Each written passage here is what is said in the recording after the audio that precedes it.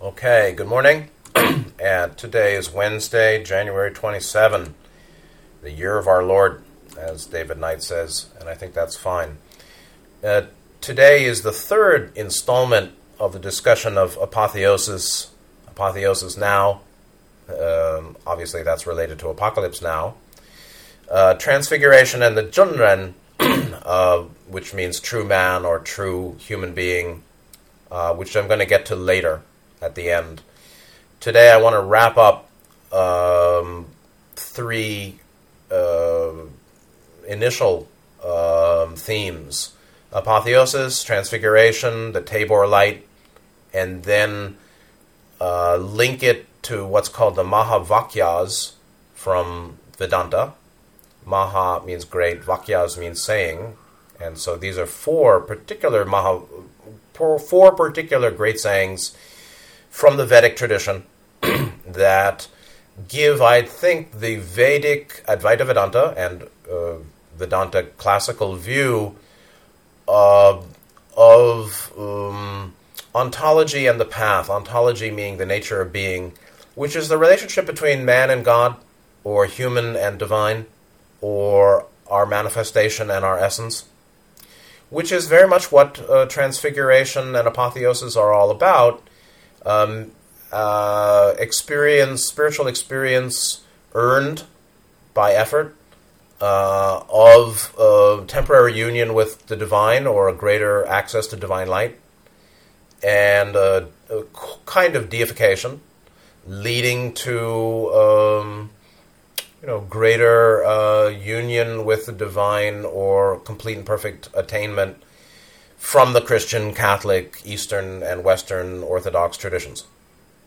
Comparing that to Mahavakyas, we see very clearly the difference between West and East in terms of the Catholic view, which has a lot of value, but I think some limitation, frankly, because of how the human is seen and a certain sense of Yeshua, Jesus, as a required, necessary intermediary, and that establishes a certain limit too. Like, we can't be what he was. And the Hindu tradition, the Vedantic tradition, doesn't have that view at all, nor the Buddhist, nor the Chinese Taoist and Confucian view of Junren. The Eastern views don't have this limit in terms of human potential. In fact, their view is that the human being is reality, is Brahma, and you'll see that with the Mahavakyas. No intermediary needed, because the intermediary is actually a limiting factor. And so, in the Western approach. So let me give some of the key takeaways from, in my view, from the Wikipedia pages on apotheosis, then transfiguration, then Tabor light, which is the light that was transfiguring or apotheotic to Jesus on that mountain, Mount Tabor.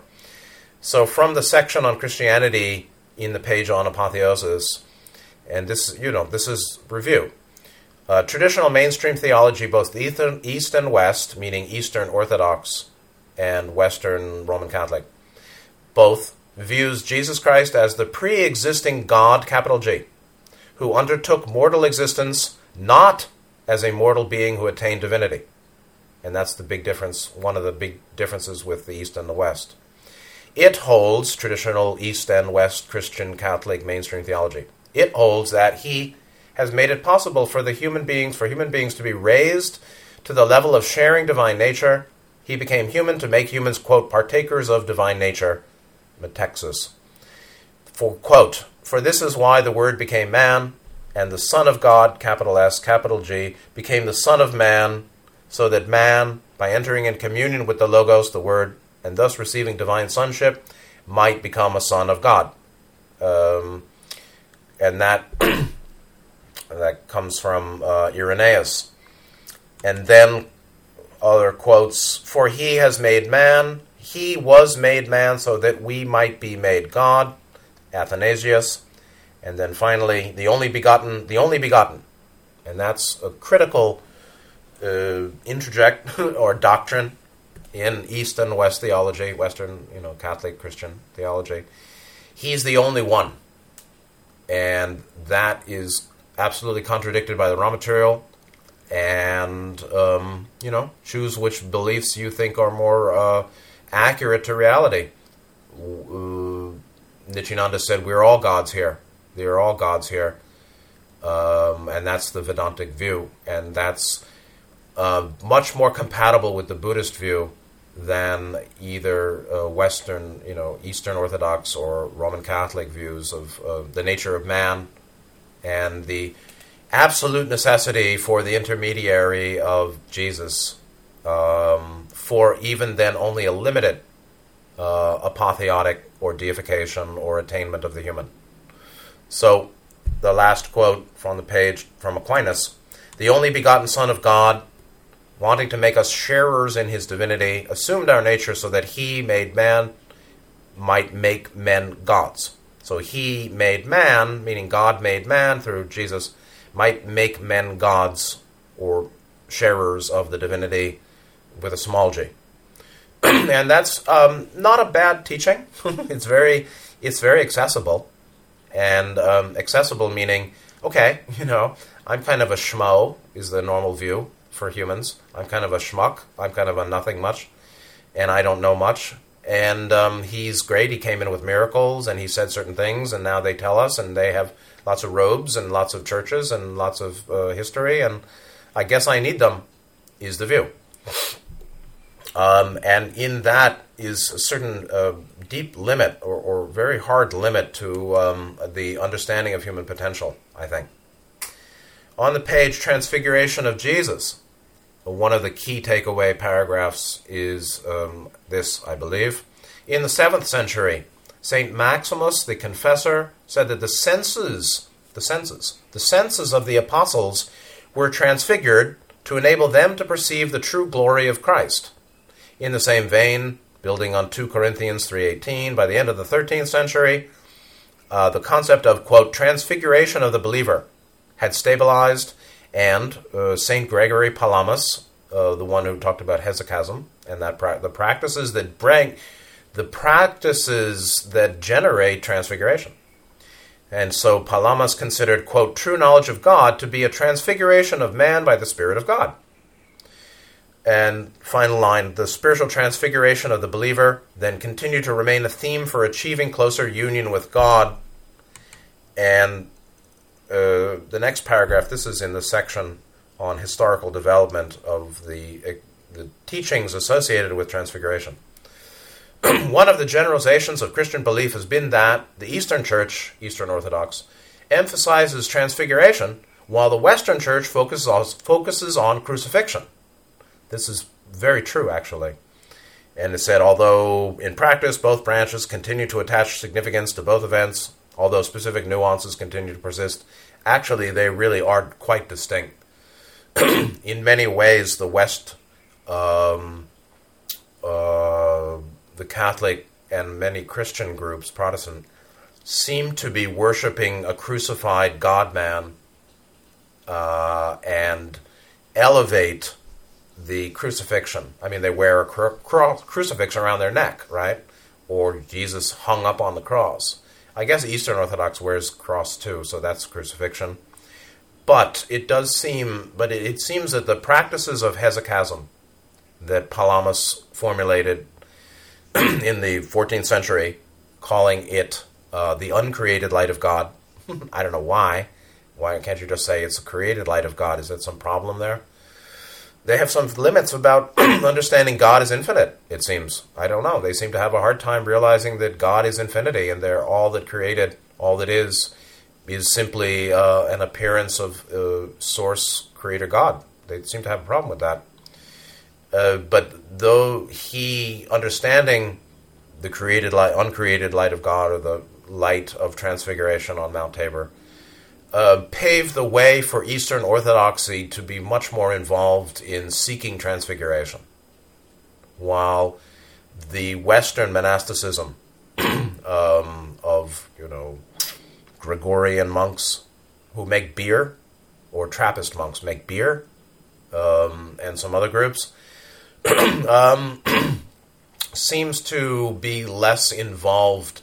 The praxis and practice and ways of transforming the senses, right? St. Maximus saying that senses of the apostles were transfigured to enable them to perceive true glory of Christ, which is to receive a transfiguring light or have an experience of apotheosis. That seems to be well appreciated in the Eastern, less appreciated in the Western, and the Western very much is associated with an emphasis, it seems, on the death, while the Eastern is more associated with the potential for rebirth of the believer. So when we look at this section on the page on Tabor light, in Eastern Orthodoxy, paragraph starts, according to the Hesychast mystic tradition of Eastern Orthodox spirituality, a completely purified saint, they're already got a problem with that. I mean, just because a person has contact with intelligent infinity, the raw material, just because a person has a transfiguring experience of light, or an attainment of realizing emptiness or non-duality or boundlessness, non-dual awareness, does that mean that they've been purified? They're a completely purified saint, or is it just a Wikipedia problem? The person who won out on the on adding the text put that in. So there's certain, frankly, lack of sharp discernment in the Western understanding of mystic practice and the work of total self-transformation. I mean, they have no belief in reincarnation. So if you don't believe in reincarnation, then there seems to be, from their view, this one-shot approach. One shot does it, meaning one incarnation. This one is the point of eternal, the choice point, the crossroads for the being to either go to eternal bliss in heaven or eternal damnation in hell, and that's the end of that. And the one that goes to eternal bliss in heaven or something was what? Completely purified? Is that their view? They don't even think that way. And so if you reject reincarnation, you actually minimize human potential and human work and spiritual obligation, responsibility. And so getting rid of what is onerous, like the common view that, oh my God, I have to come back again and again and again and again and again, and Ra is 2 billion years older than third density. What a long travail. So getting rid of that notion of reincarnation, or rejecting that concept, rejecting the reality and the teaching, offloads some onerous burden of excruciating detail to responsibility for the soul, and also limits human potential, and also underappreciates human nature. So you want to pay, you got to play, or you want to play, you got to pay. You want to get to the summit of perfection, which is basically omniscience, omnipotence, and omnipresence, right? You want to have the maximal attainment, or even consider maximal attainment.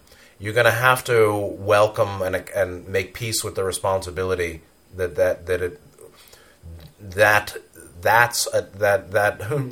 the responsibility which that potential confers.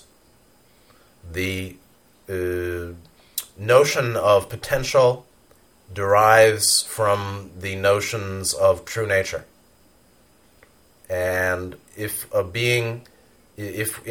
teaching understands that true nature is seven-dimensional, 7 chakras as energy vortices associated with seven-dimensional existence, or 7 planes in the octave, the majority of which above us are all invisible and somewhat inconceivable, and therefore the path to its attainment, or the path through the dimensions, is long and could be seen, or rightly can be seen, as a pretty massive responsibility, right? Return what's been given to you, as Nityananda would said. The true purpose of human life, to do the work, to do your danda as a seven-dimensional entity made in the likeness of God, with the potential of returning to Source and attaining those three aspects of deity, omniscience, omnipotence, and omnipresence, at least as pertains to mastery of the octave. The notion of true nature sets the limit to an understanding of human potential, because potential is simply is defined naturally as the work of achieving the fullest expression of true nature. So, understanding true nature, I wrote about this in Universal Vision in a chapter called Self and God. Notions of God define the notions of self and vice versa. So notions of self have much play in notions of deity and source. Notion of human nature, definitions of self or our being, indicate potential. And if the potential is omniscience, omnipotence, and omnipresence, basically limitless awareness and power and presence, obviously the work to achieve that potential is massive, thus the obligation and responsibility likewise is massive. And that's a bummer, man, for a common mind, or for anyone. But what's not said is that higher dimensional life is increasingly joyous, blissful, easy, actually, and very pleasant. That's why old logos, the logoi of this system, made the middle octave between the last one and the next one. This octave is where we have all this trouble in densities 3, 4, 5, particularly the middle three, the toxic middle, the distortion, the distortion Oreo, where the mottled is in the middle, the muddy middle of this octave, where you have, particularly in third density, in fourth and fifth there's very little distortion, actually, and they're very clear and they're very well. But here in third, it's the muddy middle, and that's a that's a matter of the learning of this logos, actually. But human nature, the understanding of human nature defines an understanding of human potential. An understanding of human potential defines or confers an understanding of path. An understanding of path then mixed in with human potential and human nature, lower and higher, distorted and non, indicates or supports understanding of praxis or practice. And the Eastern Orthodox may not understand or appreciate reincarnation, and may indeed have a limited understanding of human nature and human potential. But they do understand the value of practice and the reality that one can transform oneself to be open to transfiguring light, which may appear as a big light around me, or an enlightening experience, or an enlightenment experience of greater light, which means awareness. Light is awareness. Light is ultimately the twinkling of Godhead in the octave, in a sense. So, then, from the Brahmanic Vedic tradition, the Mahavakyas, from the page on Mahavakyas, according to Advaita Vedanta tradition, the 4 Upanishadic statements, there are 4 of them, indicate ultimate reality of the individual, Atman, with the supreme Brahman. And the Vakya, the Mahavakya of the 4, there are many Mahavakyas, they say, but 4 are considered the big ones. And they are Prajnanam Brahma. Prajna, or wisdom, is Brahman. Brahman is Paramatman, according to Nityananda. Parabrahman, Brahman, not Brahmin, Brahman, is a deity, source, creator, one infinite creator, intelligent infinity, no problem. And so the ultimate unity of the individual with Brahman is their understanding of path and potential. Potential realized by path, or human nature and its potential realized by practice. So nature, human nature, leads to an understanding of human potential, leads to the definitions and delineation of path or practice for the realization of human potential, which is the fullest expression of human nature. Ba-boom. And that would be reunion with Godhead. And so the four Mahavakyas, Prajnanam Brahma, Prajnana is Brahman, wisdom is Prajna or wisdom, but wisdom is Brahman or wisdom is Godhead, but it's not, in Buddhism, there are two understandings that are pretty sharp to me regarding the word prajna or panya in Pali. Wisdom, discernment, as well as insight realization. And so it covers, it's very similar to buddhi in Nityananda's formulation. Discriminating awareness, but it's also non-dual. And you can say that the true wisdom is generally manifesting as a conceptualization of the non-dual. This is very interesting. Anyway, the second one, Ayam Atma Brahma, translated somewhat poorly as this self, Atman, is Brahman. Ayam Atma Brahma, this Atma is Brahma, meaning this one here, meaning me, is the view. And the third is what I really want to focus on, Tatvamasi, translated commonly by Westerners influenced by their reading of the Bible in the King James edition, translated commonly by them as "Thou art that," and I want to get into that, into basically just briefly to explain how that, to me, is the heart of the pith or core Mahavakya that explains the Vedantic view of human nature, human potential. Tat Vam Asi, and the last one is Aham Brahmasi. I am a part of Brahma, or I am divine. Aham, right? Like Aham Vichara, self-inquiry, or Aham Kara, self-making, right? So what needs to be understood from a Buddhist view, from the Advaita Vedanta view, is that while we can say Aham Brahmasi, meaning I am Brahma, actually the Aham is true nature, not conscious mind definition by concept. So any kind of conceptual sense of selfhood is not Brahma. That's Maya, not Brahma. And with sufficient buddhi or prajna, the mundane prajna, and then there's supramundane prajna, which is insight or non-duality, but with wisdom, discernment, and then with realization, one will know that it's not I am Brahma, but I is Brahma, because I is I. I am the one. I'm not getting inflated here, okay? I am the one that sees. I am the one that speaks. But it isn't body, and it isn't mind, or it's coming through the temporary vehicles of body and mind and spirit complex and the entirety of the seven-dimensional energy fields of the seven chakras, which is the seven-dimensional vehicles of the Logos of Godhead. And that's what it means. I is Brahma, not I am Brahma. Okay. On the section, down the old page here, on Tatvamasi,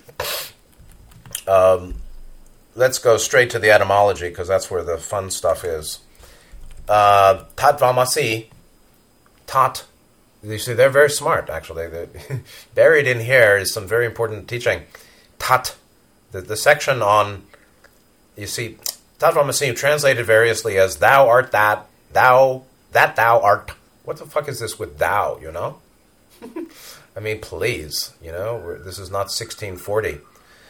How about thou art that thou art, that art thou, you are that you are, you're it. Comes down to some hippie types say, you're it. It's like tag. So, okay, fine. Tat, etymologically, is, tattva, same as tathagata, yes indeed, thatness, reality, and it's the same as sat, ba-boom. And they even understand that here. Tat, true essence or root or origin of everything that exists, is sat. Tat is sat. So sat chit, ananda, is tat chit, not shit. Okay, I'll have to be careful. Tat chit, ananda. The bliss of tat chit is the same as sat chit. Consciousness is chit, or awareness, because it's non-dual, right? So awareness we can use as non-dual awareness. Non-dual consciousness is sort of dualistic awareness, and awareness is non-dual consciousness. How's that? And so consciousness born of ignorance, Gautama said, fifth skandha consciousness, is self-consciousness, is subjectivism, is based on the eighth fetter conceit, is under avidya. It's not free of avidya. After avidya is gone, moksha is attained, one leaves the octave, then there's no longer, we can say, this is just terminology. We no longer say awareness, consciousness, but we say awareness. We use the word awareness as intrinsically non-dual sentience, right? Presence. That is I. Sat is aham, or chit. Sat chit is true nature. And that is awareness, unbound awareness, non-dual, infinite sentience. Sensitivity. What the hell is consciousness and awareness anyway, right? It's cognizance, reflectivity of sentient function. You can't really reduce those words too much to deeper understanding. The recognition of comprehension or comprehensibility, awareness.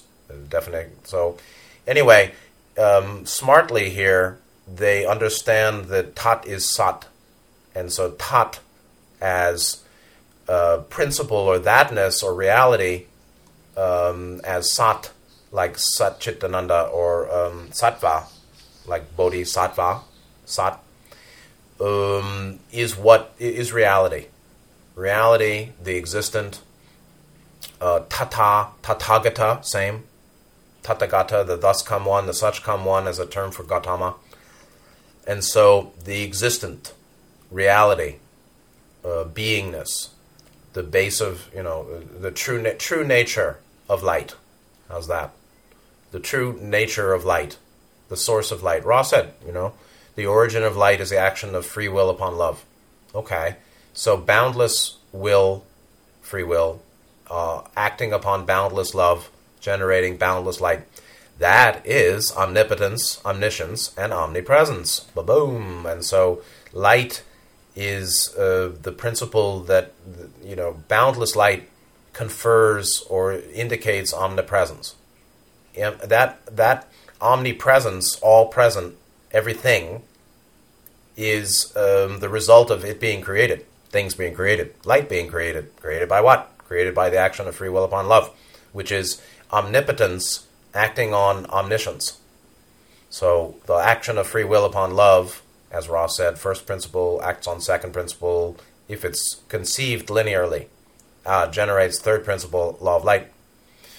The origin or the origin of the potential of light, which when a being is in moksha, is beyond. Ra said we've become light, so they understand their identity as light, but they're not yet free of identity. They understand themselves as seven-dimensional light. They don't understand themselves. They don't fully have not fully yet realized that they are the source of light. They know it, but they haven't yet fully perfected the seven chakras to get to that attainment. I is Brahman. I is the source of light. I is omnipotence acting upon omniscience that generates this omnipresent light. So Tatvamasi is basically saying that Tvam is you or thou. You are Tat, or you are Sat, or you are Tat Satchit, and that's blissful, Ananda. So I is reality. That's what I would say. So Tatvamasi, I is reality. True nature is infinite source, is pre-luminal source of totality. And that's basically saying the true nature of self is God. And, when that is achieved, when there's a realization, so transfiguration or apotheotic experience, because there's a difference between a glimpse of boundless light or a transfiguring experience versus complete and perfect enlightenment. Buddhism, 4 stages, and Hinduism understands that well. That one shot does not finish the great work. The magnum opus is not achieved by a single apotheotic experience or transfiguring light contact with intelligent infinity, in Ra's term. So,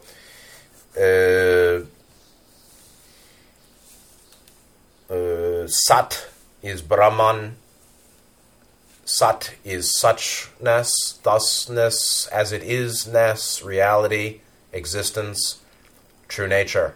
All those are words for the source of light that is both transcendental light and immanent in light. Light as an expression of its source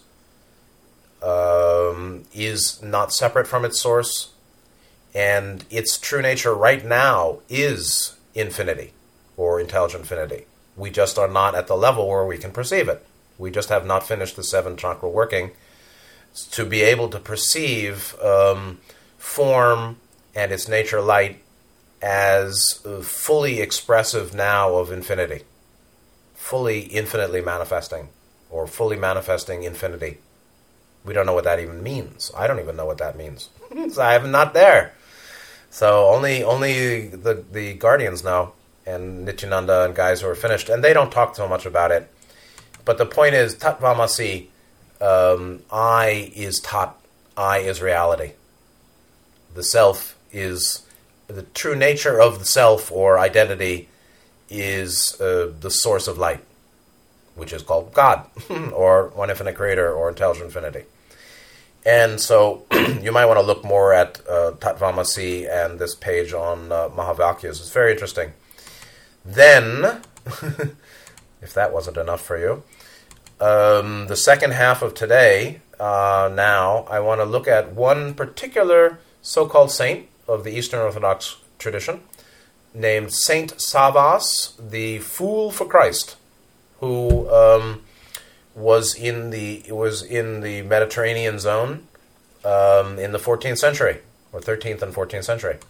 So let's read his bio from a page associated called Mystagoggy Resource Center, Orthodox Christian Ministry of John Sanidopoulos. I don't know who that is, but this is straight up Eastern Orthodox tradition, and a bio of Saint Savas of Vatopaidi, Fool for Christ, around 1349, where some of his main working was there. This is a page put out in 2016, but very interesting. So this is what the Eastern Orthodox hesychastic practice looks like, to some degree, or one version of it, one fellow who did it. And I'll read the whole page. Some of it's not critical, but you can get some of the human context in which he lived and did his work. Saint Savas was born around 1283 in Thessaloniki, son of virtuous parents who eventually became monastics, his parents. His name in the world was Stephen. Having received his education in his native city and learning to love virtue, right? Love virtue, like loving truth. At the age of 18, he secretly left his family, went to the holy mountain of Athos, Mount Athos, where he subjected himself to a strict elder who lived in a cell at a cell of Vatopaidi in Karyes. It's still there, these monasteries. There he was tonsured, meaning became a monastic, took the name of Savas. Patiently he endured the rigorousness of his elder and the difficulties of chastity, hunger, thirst, vigils, standing, and unceasing prayer, like ascetic practice. And Savas loved his elder for his strictness, for he considered him to be a sure guide to salvation. His asceticism and his virtues soon made him known among his fellow monks. Because of his great humility, he refused the priesthood. So he was tonsured but didn't become a priest. I'm not sure what that means, but he avoided a certain level of ordination. However, his fellow monks would not listen to him, so he hid from them on the day of his ordination in a place they surely would not be able to find him. And due to his great brotherly love, whenever he went on a long journey with a brother, he would carry on his shoulders whatever his companion carried, even though he didn't need any of it. In 1308, and so this is age 25, 1308, after the raids of the Catalans, which caused great upheaval not only in Thessaloniki but also on Athos, the monastic compound, Saint Savas with other monks at first went to a monastery dedicated to Theotokos in Thessaloniki, but not wanting to be responsible for the cares of his family, friends, and acquaintances, he left for Limnos, Lesvos, and Chios, and settled in Ephesus in Asia Minor, home of Heraclitus. After visiting Patmos, where John the Revelator, right, John of Patmos did the book of Revelation, book of Apocalypse. After visiting Patmos and other islands, he left for Cyprus, where, after fervent prayer, he decided to undertake the difficult path of foolishness for Christ. It's a term that they've used. So he wandered naked and homeless, silent and hungry. Dead to the world, he practically starved himself, indeed, eating wild greens only once a week. He had no mattress, no shelter, no clothing, no friendship, no acquaintance. Exposed to heat, cold, storms, wind, rain, wild beasts, reptiles, and deprivation, everyone wondered how death never visited him. For this reason, he was looked upon with awe by the angels and hated by the demons. That's true, meaning that it does happen with astral entities. The positive ones, there are certain communities of higher dimensional benevolent beings and ascetics in higher dimensions, astral and above, who have great respect for those who do tapas. Everybody knows that in the Buddhist Hindu traditions.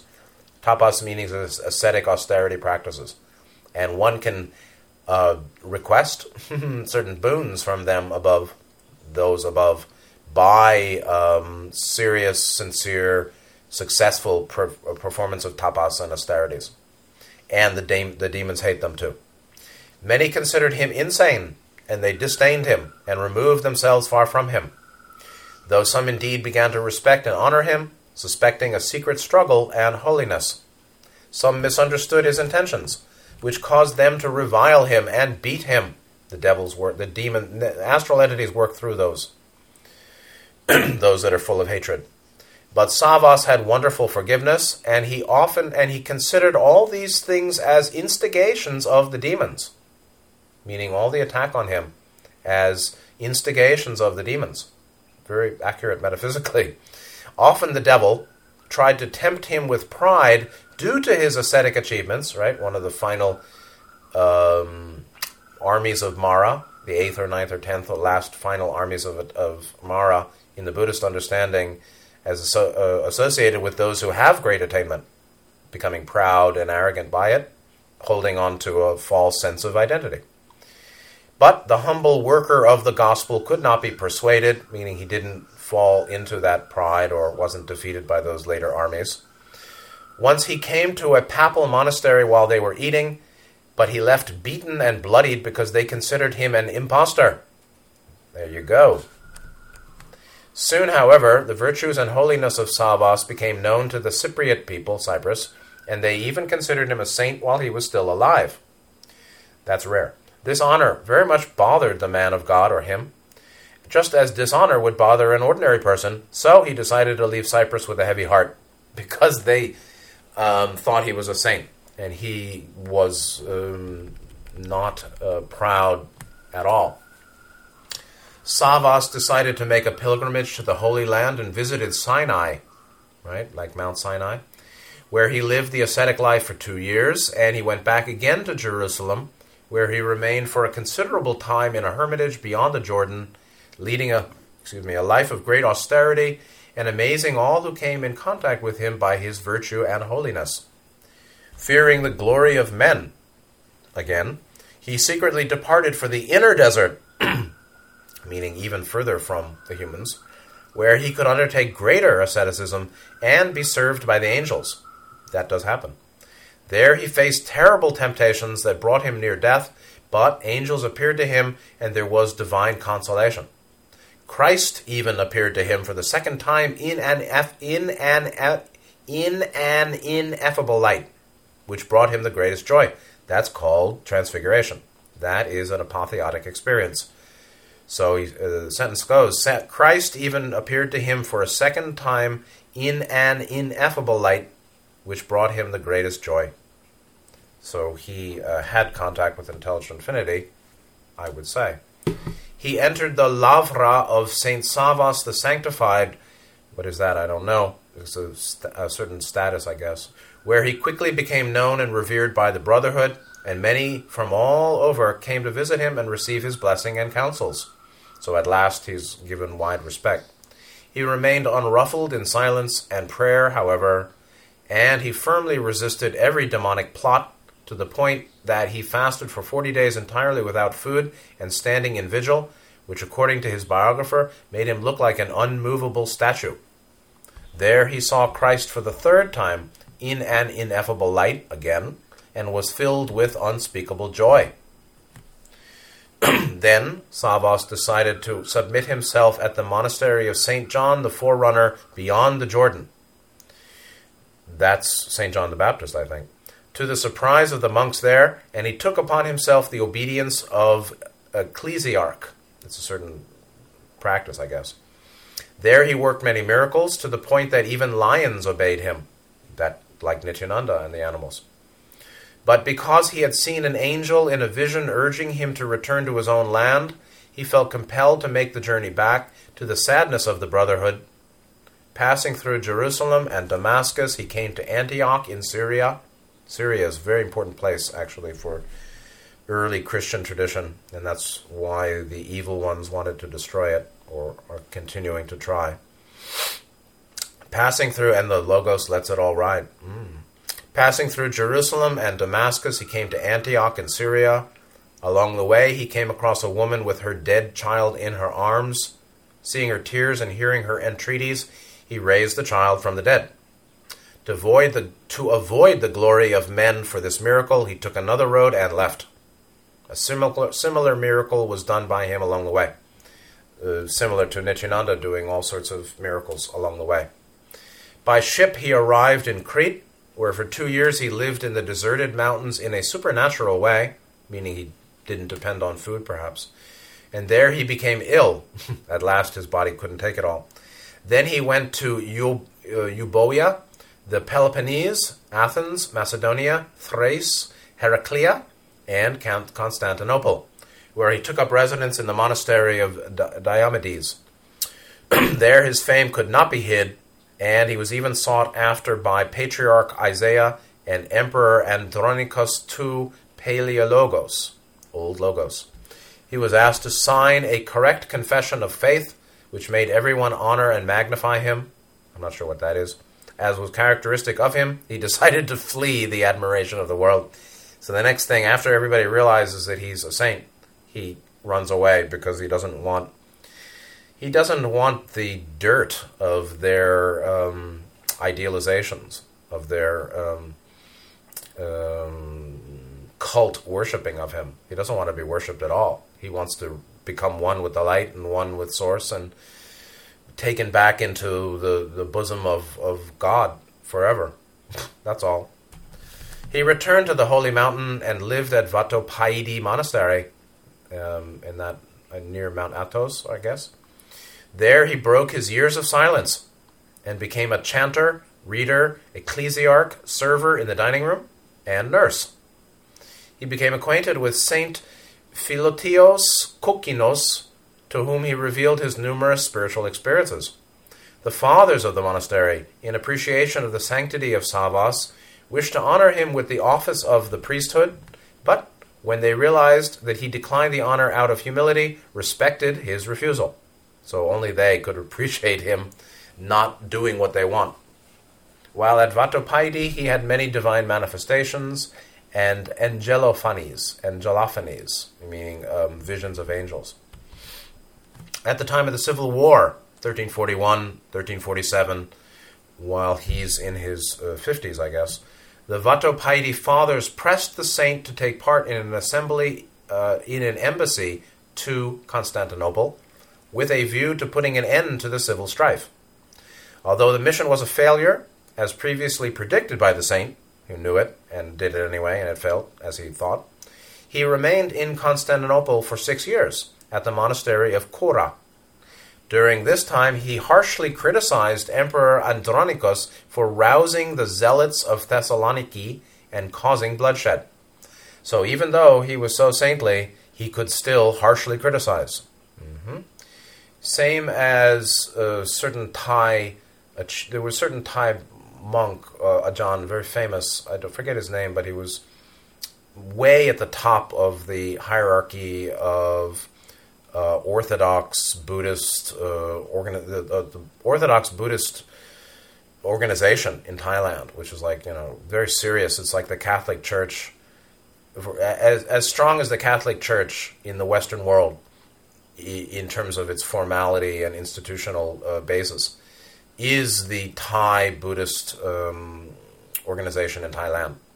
And the top of that, or nearly the top, harshly criticized one of the previous presidents or prime ministers of Thailand, who was a total corrupt fellow, as usual. Supported by the West, of course, to overthrow, do color revolution, and go against China, of course, in Thailand, as the color revolution goes on there too, today. So he too harshly criticized a top political figure, criticized Emperor Andronicus for rousing the zealots of Thessaloniki, basically like Antifa of their day, and causing bloodshed.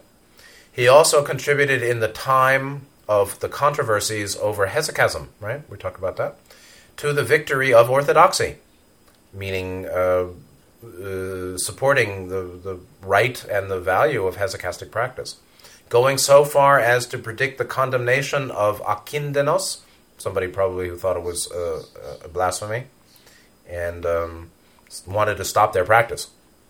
However, when the Emperor John and church leaders attempted to persuade him to become patriarch, the top of Eastern Orthodoxy in that zone, I guess, Savas, out of great humility and in a cunning manner, avoided his elevation to the patriarchal throne.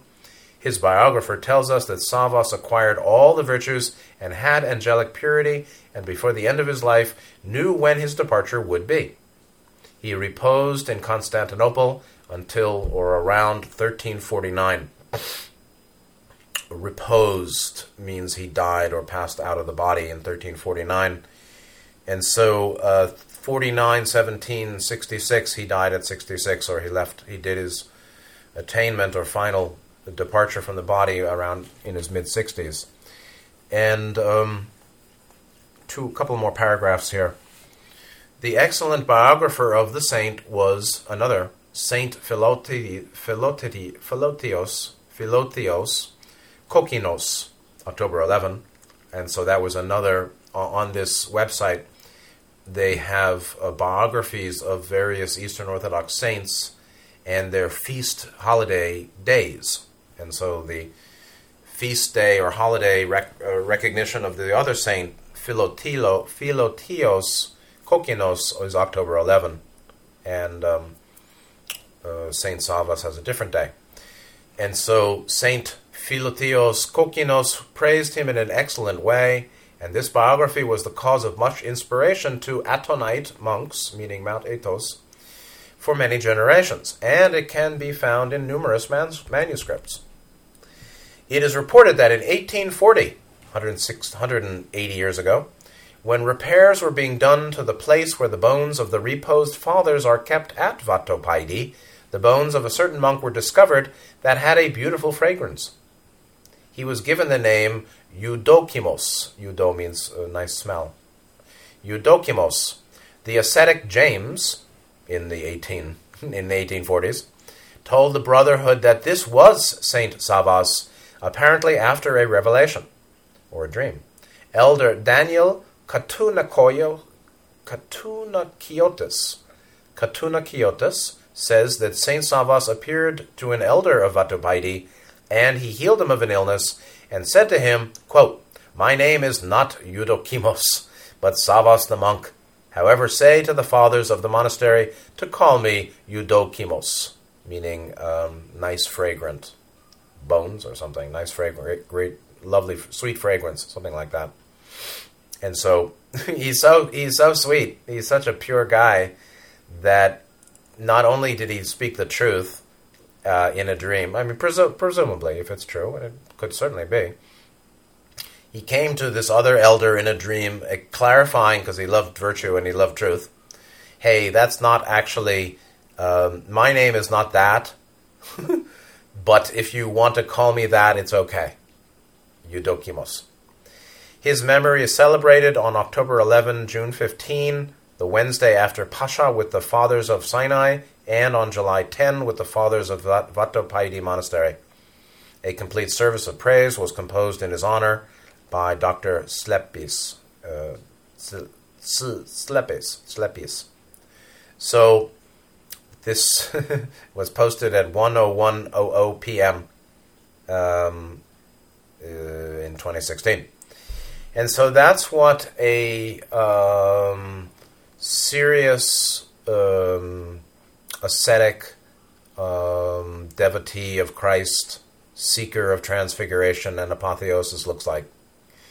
And for his devotion and ascetic practice and virtue and selflessness, he was rewarded with multiple transfiguring apotheotic experiences. And yet he still couldn't change the political.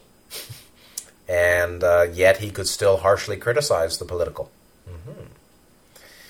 And the political didn't change. So like Nityananda said, even Mahatma can't do everything. And so I think it's a beautiful story. He's obviously a beautiful soul. And I would not say that he only attained harvestability to fourth density because of limiting views of human nature, or a limited view of human soul, of true nature, a limited view of human potential, and limited achievement. I wouldn't say that applies to him, because he broke out of doctrine and dogma and basically put his trust in divinity to keep him alive. Minimal attachment to anything material and physical and social and interpersonal. He renounced all those desires and had a faith in the one God, one loving, infinite power, creator. And he may well have practiced, certain Jesus Christ-centered practices, but he wasn't limited because he was seeking God the Father, not seeking just some kind of relationship with Christ or Jesus. And so you see, the Eastern Orthodox, as far as I can tell, retaining an appreciation of practice and very much, I'm sure, influenced by Buddhist and Hindu teachings and teachers through the centuries. While they revere Christ or Jesus, really return or have seemed to be centered in seeking Godhead the Father, or Godhead the ultimate, the infinite, the boundless, as the goal of praxis. Not I don't know what the Protestants are looking for, really, to be saved, to be born again. This guy was looking to be transfigured completely, not to be born again or saved. He was already saved, meaning he was already fourth density harvestable, actually, from a very early age. He may be a fourth density wanderer. He may be a sixth density wanderer. But I certainly don't imply to limit any or have construed any sense of limit to what these practices could lead to. I mean, I'm not sure if he's really finished with, I wouldn't presume he's finished with the octave, but I certainly have no problem seeing him as a non-returner, meaning he was reborn. I mean, I don't know. He could have left the octave. He could also be non-returner and end up at late sixth density with the understanding that I is light, or we have become light, as Ra said, and then be very close to getting free of that attachment of identification as light, and then go back to source or become one with the Logos, Tatvamasi or Aham Brahmasi, and end up finished with the path pretty quickly after that lifetime as Saint Savas.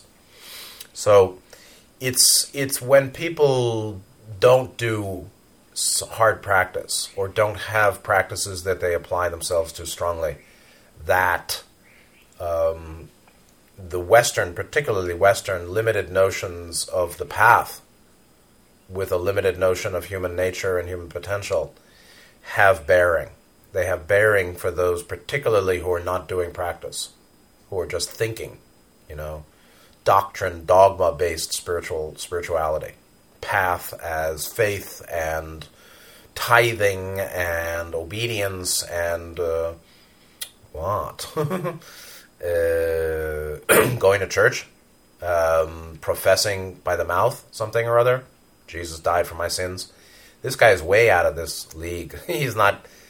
He's way beyond the profession of the creed that Jesus, died and was reborn for my sins or something.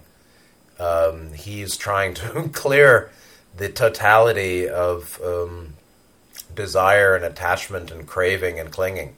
I mean, he's trying to root out all craving, basically. Even with this, this particular ideology, particular doctrine, Christian Eastern Orthodox dogmas or doctrines, which I think have some limit. But right practice breaks through all doctrinal limit, actually. So there have been many, many or a few at least, Buddhist practitioners over the centuries that spoke their mantras the wrong way, didn't pronounce the mantra correctly, and still had some attainment or first level awakening. And others that had just some confused understanding of doctrine or scripture, or none at all, and had some attainment or first level awakening, Sotapanna stream entry. So doctrine or belief holds back or restrains the unpracticing. The practitioners who, meanwhile, practice depends on what practice you're doing and how it's understood as well. Meaning there are people who practice for 25 years meditation and they're still very unwell after 25 years for some reason, or even though some things have grown, other conditions may have gotten worse, or they're still very stuck in some ways because they have avoided. And that's, like Ra's saying, that no matter how well developed sixth chakra in and of itself doesn't clear lower triad blockages. So some people do fine practice, develop sixth chakra or fifth and sixth, but lower triad blockages remain because there's some heart chakra blockage unwilling to feel the pain. They're unwilling to feel certain pain or see certain truths that are painful. And therefore, chakras 1 through 4 retain a certain blockage, while 6 may be fine. And that's where you get, that's called spiritual bypass. I can't say I wouldn't say he's doing any bypass, but if he's coming back in a vision to another monk, it's likely that he's not out of the octave yet. And so, but this is beyond me. But no doubt, this is what a very serious, saintly, very self-abnegating, very committed, totally committed practitioner of hesychastic practice looks like. And he had multiple transfigurations or multiple apotheotic experiences of divine light, as well as joy and angelic interplay, and all sorts of multi-dimensional visions, I'm sure. And then he had some miraculous healing powers, and that's what happens. And so this is, if he's the kind of guy who would probably incarnate as an arhat, as a Brahmin at the time of the next Buddha, or at the previous Gautama's manifestation, and listen to a teaching and boom, knock out of the octave and go get enlightenment after hearing some teaching from a Buddha. And that's the kind of guy who would come in with a Buddha, listen to teaching, and be finished with the octave after that lifetime. That's what it looks like to me. So, there you go. I hope that's interesting to you. It's inspiring and a beautiful soul. And so next time, I want to look into the section on Junren, which brings us back to more theory and more doctrine, and a very non-ascetic approach, more theory than practice. But I think Saint Savas of Attopaidi was a great man, a great being, and truly a saint. And he basically was cutting craving, even though it was in it's in a certain doctrinal context. He was on a Catholic Eastern Orthodox raft of doctrine and praxis, but it doesn't matter because his work was universal. His praxis were universal to cut all craving, and it sounds like it was quite successful. And an important figure, and we see what apotheosis and transfiguration looks like in practice, and it's quite doable. So, that's it for today. So, next time we go to Junren and see where we go from there. I hope this was useful, certainly very interesting and inspiring. Please take good care of yourself. Thank you to everyone here. Take care, and good night.